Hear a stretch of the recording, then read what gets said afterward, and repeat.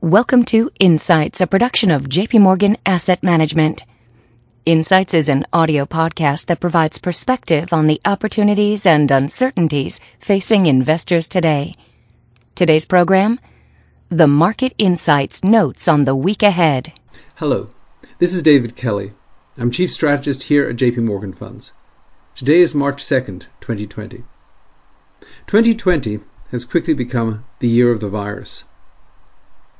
It should first, of course, be acknowledged that for some families around the world today, and sadly probably many more in the months ahead, issues of economics, politics and finance will be but a small footnote to personal tragedy. That being said, after a historic tumble in stock prices and interest rates last week, investors in the week ahead will be trying to assess what the coronavirus outbreak means for their investments. Such an assessment should begin by looking at the disease itself and considering the difficult questions of its potential human toll and how quickly it can be contained. Then it's important to consider both how personal decisions and government restrictions in reaction to the virus could impact the global economy. Another key issue will be the monetary and fiscal policy response both here in the United States and around the world. Political considerations may also be important, as a fallout from the virus has the potential to impact the November election and any subsequent policy changes. Finally, investors will be keenly interested in when the stock market might be expected to hit bottom and begin to recover. On this last question, however, it is crucial to focus on valuations and recognize that the value of long-term assets depends upon long-term performance. 2020 may be the year of the virus, but the value of bonds and particularly stocks depends only to a small extent on the current year and much more on what happens in the years and decades ahead. The most important question in personal investing is never when, but rather what. And investors should consider whether their portfolios are constructed both to weather the problems of 2020, but also to benefit from an inevitable rebound as the calendar moves forward. Well, first on the disease itself. As of February 29th, according to the World Health Organization, there have been over 85,000 cases of the COVID-19 virus confirmed worldwide. Of these, roughly 79,000 have occurred in China and 6,000 elsewhere. It's too early for health authorities to precisely estimate the overall mortality rate from the disease. However, it is notable, even in the early stages of the outbreak, that the disease appears to be far more deadly for older people, particularly those with some underlying ailment, such as heart disease or respiratory problems. A Chinese study published on February 11th, looking at over 44,000 confirmed cases of COVID-19, showed a crude mortality rate of 0.2% for those under the age of 40, 0.9% for those aged 40 to 59, and 6.0% for those over the age of 60. To put this in perspective, the coronavirus is clearly more lethal than a typical influenza outbreak, which is a mortality rate of less than 0.1%. However, it appears to be much less lethal than some other recent viruses, such as Ebola, which killed roughly 90% of those infected, SARS, which had a mortality rate of 11%, or even the huge Spanish flu pandemic of 1918. Which killed 2.5% of those who contracted it. It's also too soon for authorities to tell precisely how contagious the virus is. However, the World Health Organization has issued a preliminary assessment that the average person with COVID-19 can infect between 1.4 and 2.5 others, making it more contagious than, for example, most forms of influenza. Because of a long incubation period, the possibility of asymptomatic transmission, and the mildness of symptoms for many of those who have come down with the disease, it appears likely that total cases will increase rapidly in the weeks ahead. One key unknown is whether this virus will fade in the spring, as is often the case with viruses. However, even if this did occur in the Northern Hemisphere, the global nature of the spread of the disease suggests that it may become a more permanent global threat. Finally, the global community around the world is racing to produce a vaccine. While technology in this area has improved dramatically in recent years, any vaccines produced will have to be tested for safety and effectiveness, may have to battle future mutations in the virus itself, and would need to be manufactured on a massive scale. This suggests that the world may have to wait for many months, if not years, for a full medical response to the outbreak. Over the past few weeks, as these facts have become clearer and the global spread of the virus has increased, the economic consequences have also come into sharper focus. Travel and entertainment industries are the most vulnerable, with significant declines in airline travel, hotel and cruise bookings, casino traffic and general tourism, particularly in regions with confirmed outbreaks. In addition, while Chinese manufacturing is ramping back up following contagion-related shutdowns, some continued disruption to global manufacturing is likely. Sharp stock market declines could add to consumer caution, while on the business side the outbreak is creating uncertainty which could slow both hiring and capital spending.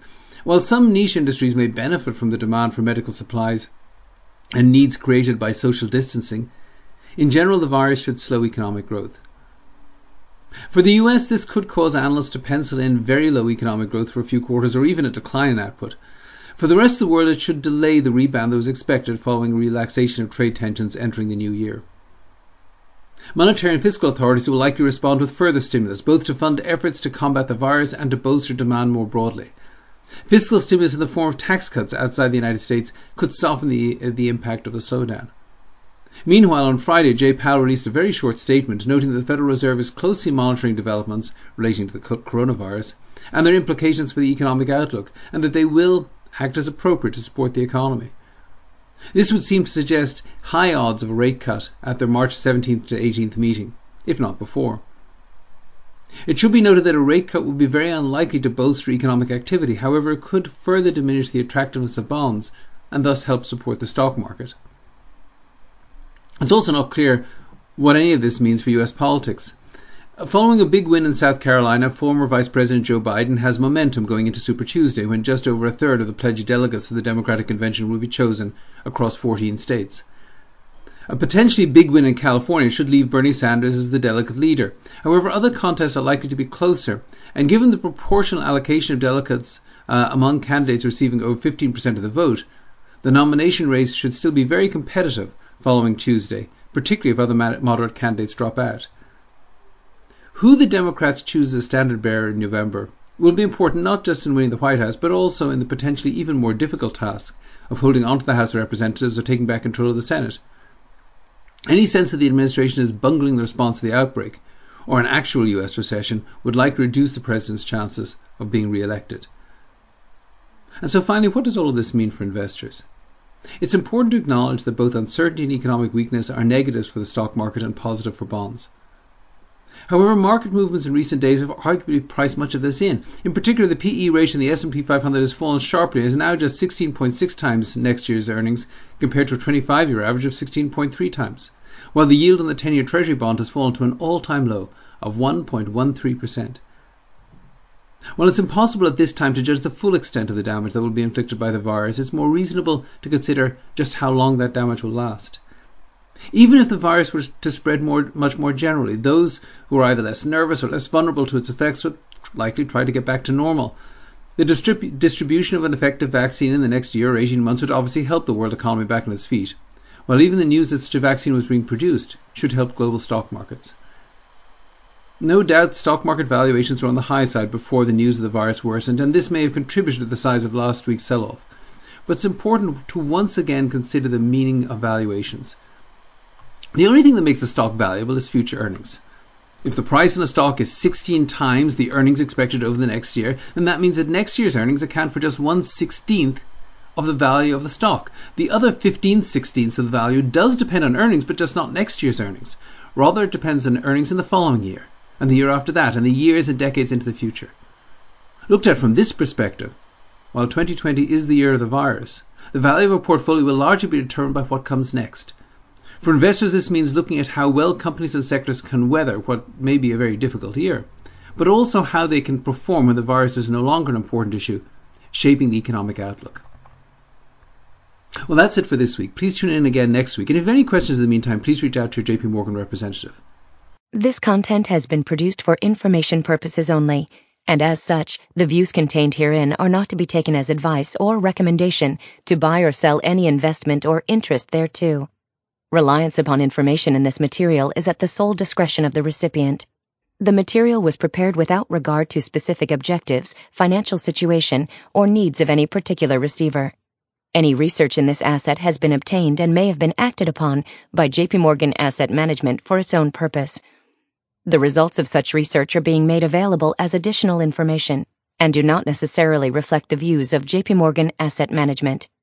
Any forecasts, figures, opinions, statements of financial market trends, or investment techniques and strategies expressed are those of JP Morgan Asset Management unless otherwise stated as of the date of production.